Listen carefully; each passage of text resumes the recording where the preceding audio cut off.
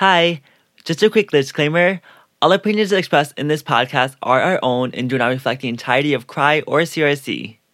Hi, my name is Avani. This is the New Normal podcast, and we're going to be talking about new beginnings. So I am going to ask for updates first. I know, Nat, you already gave yours before the recording about the zine. But I was wondering if there are any updates from the CRY Care Fund and like going into detail about what that kind of is and what we're planning to do with that and stuff, and just go down the line from CRY Care Fund to the exhibition and then, of course, to the zine. Mm-hmm. So, and as we go around, can we just introduce who we are individually and just like talk about like our role within CRY as fellows? Mm-hmm. I can go. Hi, my name is Alana, and I am a fellow with the CRY Care Fund, which is a mutual aid fund for people in Philadelphia, focused on mental health. And so what we're essentially doing is using the money that we got from grants and some other awesome stuff that CRY facilitators got, and we're using that to provide someone in Philadelphia with free therapy, basically, for at least 6 sessions. And then we'll see where we're at after that. And so people can apply once the applications go live this spring. And then if you do not get the free therapy that we're offering, we're also providing a bunch of different little bundles that people can have, like a self-care bundle, which will have one of those happy lights, as well as like a deconstructing mental health bundle, which will have a bunch of books that you can read to really understand how mental health works and the history of it in the United States. And then we also have some other exciting stuff that we're organizing right now. I can go next. Hi, my name is Andre, and my role in CRY, I run the podcast as well as the social media. So I basically make graphics for our Instagram page. Follow us at cry.collective on Instagram. And yeah, you're listening to our podcast right now. So that's all handled. Hey, my name is Peyton. I am the fellowship for the exhibition, and what my role is that I basically is organizing to figure out what space that we use for the exhibition, all that good stuff. Yeah, that's basically it. And then as well, like doing a little bit more extra behind the scenes for CRY. I can go again. I'm Avani. I am a part of the Collective Care Fellowship, so I kind of deal with scheduling meetings and making sure that the collective is all like accounted for, and we're still bonding as a collective and as teams together, like roughing it through this thing we call life, and also dabbling in taking care of merch and all that good stuff, and making sure that we stay aligned. My name's Nat. I am 19. I am in my second year. I'm also a fellow. I currently go to UArts, and I am a photography major. I am basically in charge of the zine or whatever magazine-like things get published. And in these zines, we often do things about the members, our mission statement, who we are, but also like the conversations that we have, what kind of things need to still be spoken about, what things that are going on in our community, and different ideas that we have for them, or things that are upcoming. Like, for example, our care fund will be included in this year's zine, a list of different things. What else? I might every now and then design an infographic. I might do something in Photoshop, get it posted. But other than that, that's just about it. And I'm just curious to ask you guys, like, how the process is going, honestly, and like what steps, like Alana, what inspired you to get to this Cry Care Fund idea, you and your other fellow Arden? Like, what is that whole process looking like for all? It's just been really fun. It's like a lot of work, but really fun work. Like, I definitely feel a lot more certain than I did at this time last year, because a lot of the responsibility is really on us teenagers rather than like going to meetings and having the facilitators facilitate, which was also incredible. But it's also really cool to just only be relying on myself to get things done. And so me and Arden have been trudging through making like Excel sheets, like to scope out the budget, but also having a lot of fun finding books that really helped us with our mental health. And then also just like art supplies and trying to find Black and Indigenous owned shops to get it from, sourcing all of the materials from them, which is really important. And the process, if I have one word, it's not a great word, but I'd just say fun. Hey, Mike. What's up, guys? What's up? How are you? Good, and you? I'm good. We're just getting started going through just like a few, I can't word, but we're just going through down the list for a podcast, and also just talking about the fellowships and any plans for stuff. Okay. Yeah. Yeah, I definitely agree with the fun word. Does anyone else want to pop in before me? So for exhibition right now, we're in the process of applying for Cherry Street Pier. And like my wildest dreams for like the success for the Cry exhibition was if like the city ever got into a situation, if the city gets the situation under control with COVID, we can do something physical, which we are. And our ideal for the exhibition is May for Mental Health Awareness Month. And then also I'm thinking about we would need to do online programming for folks that don't feel comfortable coming into a physical space. So yeah.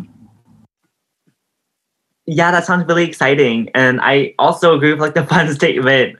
It's been really great to like have more stability and like knowing what's gonna happen, and like really honing in on the term teen-led collective, because that's what we are. But this year I feel like we have encompassed that term more so than ever, especially with the fellowships.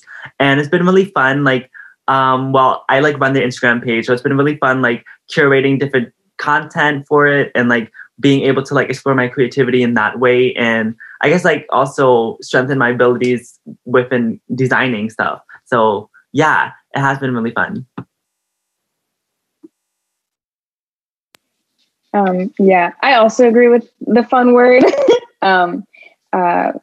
It's been really interesting observing ways that I see self-care and trying to implement that into a collective like mindset. Which is something that I've been trying to work on. It's definitely been fun and very interesting. I feel like I'm learning a lot about myself, and also just learning about other people, like observing the way that you guys work and, you know, what you're comfortable with and stuff. For the exhibit, and I know I said it before, but it's great to elaborate.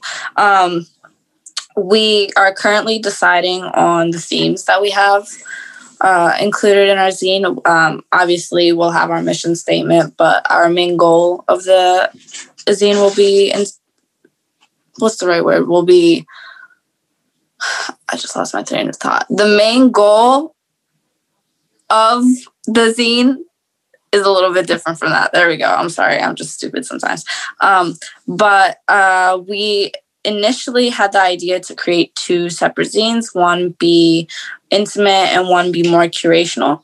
And we have recently decided that in order to get the best of both worlds and also give ourselves kind of a broader and better way of thinking and coming up with this zine and pushing back the timeline a little bit to reduce some stress, that we are going to release it in May, June. We are currently recruiting people, coming up with themes. In about a month, we'll be putting all the information and data that we collect into Adobe Illustrator and starting to actually piece it all together. But we will have that ready, and then at the exhibit that we hold in May, we will have a few previews of it, but also we are going to make the zine eligible for pre-order. So you guys get a intimate experience with the exhibit, and also in a way you get to take home a piece of it with you while getting a piece of us with you. So at the exhibit is when you'll be able to pre-order it, and then it will be released after, instead of having 2 zines that we release and then you choose to buy. But that's what's going on with the zine. And I think we are doing a stipend for people who join, but that's to be determined. That's just a bonus. Yeah. So this next question is, I want the newer folks to speak on it first, because they have kind of been in this, like, oh God, I'm mixing my years up. You guys have been in Cry since 2020? Okay, I was like, have they been here since 2019? But I'm just curious, like, how does this feel different from last year, even though it's the beginning of this year? Like, how do you feel like how do you feel the collective has changed since then, and how your views of it? To be honest, the general feel of Cry last year felt like a classroom mixed with like group therapy. And that's like that was, I think that was a good thing. And I think it helped to foster a sense of trust, at least for me and all the other Cry teens. Because I didn't know anyone going into it. So it was nice to just have a space to talk about things and not really have to like organize anything myself, because I didn't really understand the dynamic of the group. But then everything kind of turned to crap when coronavirus came to the US and everything shut down and all our plans got dashed. But we also started this podcast, so that was pretty cool. And so this year feels a lot different because, like, it does still have kind of a feel of like classroom meets group therapy, but more like we're leading that rather than the adult facilitators are leading that. And we also seem to, I feel a lot more organized and a lot more confident in what we're doing than last year, just because COVID threw me in a loop and I didn't really feel confident in much of anything in those first few months. But now that sadly we're kind of used to it and used to quarantine and like used to how things are changing, you know, the new normal, this year feels a lot more in our control. Michael, I don't know if you're able to talk, but how do you feel your experience with Cry, how has it changed at all? You know, how do you feel about it coming into this new year from last year? Well, I feel like we try to adapt to it. We try to make something good out of it last year. But I feel like now, I really don't know where we're going to go with this.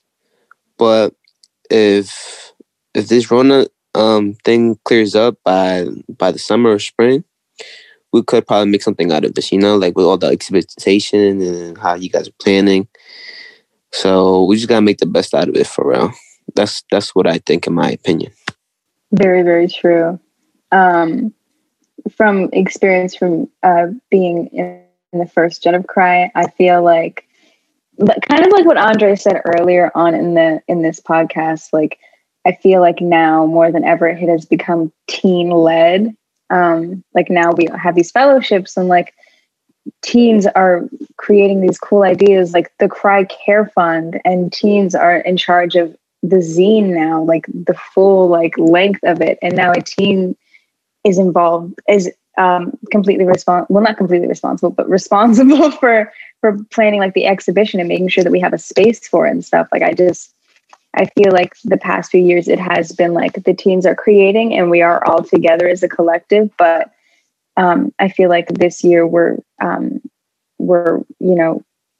more of a bag on our shoulders as far as like pulling the weight around here, pulling up our pants and getting stuff done. I will say that because of COVID, it's a miracle that we've been able to connect like this because, we've only met together and had like an in-person meeting like once or twice, I want to say, before 3 times. Oh my gosh. I miss it. We've only met 3 times since Cry 2020 joined, but we've still been able to like brainstorm and have all of these cool ideas and actually execute them. Going off of that, I feel like, this is our 3rd year, and I feel like with every year we've progressed into like, I don't know, we've become more of ourselves, if that makes sense. Because we are the creative, resilient youth.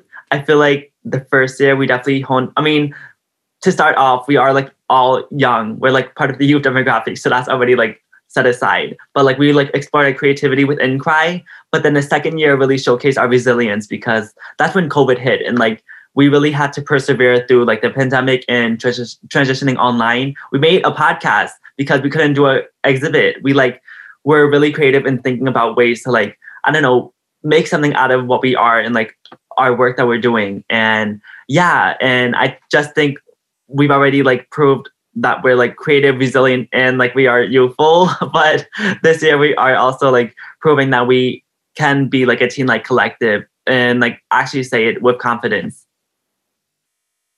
Peyton, I know, how are you feeling about like this new year in comparison to like the first year, like in our experience? Because I know like we had the actual physical. Honestly, I'm feeling proud. It's like a huge change. It seems like the young adults, the teens, young adults, we have like the power with Cry compared to our first year. Like it's amazing that we're able to do like the Collect Care, the exhibition, the Care Fund. Like, I don't know, I just think we're like growing into like this beautiful sunflower. I don't know. I think like Peyton was saying and like all of you were saying, like it's interesting how kind of when COVID hit and we had everything like converted to online, we were all probably really depressed, not just like in a mental state of depression, but like all the things that we know we had planned for this year were suddenly changing, and we had no idea if we could come up with anything that would be just as important or just as successful or just as intriguing. And the way that all of us somehow went from contributors to facilitators as well, alongside the people that were already facilitators. I think all of us also like learned a new side of ourselves, because I don't think we ever imagined having to ever be in that position or to learn how to do those things. Like Payne, I don't know if you've ever even saw or how to do like an application to a place for an exhibit. And, you know, all the things that you learn along the way, you realize were always kind of there.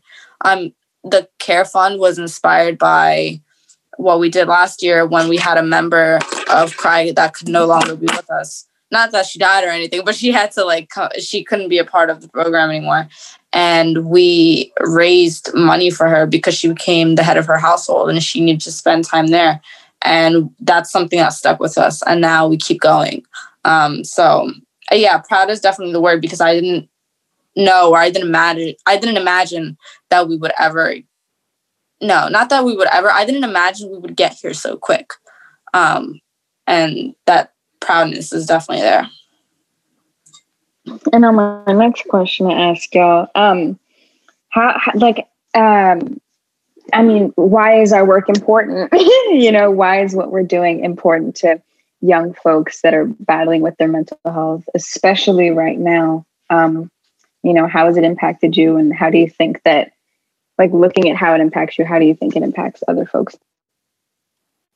I definitely think that it's important because without a doubt, there's so many youth and young adult and a bunch of different type of demographics that, it's known that if we're talking about Philadelphia specifically, and only because that's where we're headquartered, not just that, there's only Philadelphians in it. There isn't. But this is a city that everybody knows. The main thing you do here is survive. And everybody here is trying to somehow make it in whatever field that they're working in. And we're at such a unique, point in not only history and time and geographically of where we are, but there's so many people who are silent. There's so many people that are dying. There's so many people that are whenever you watch a documentary for your favorite artist or musician or anything like that,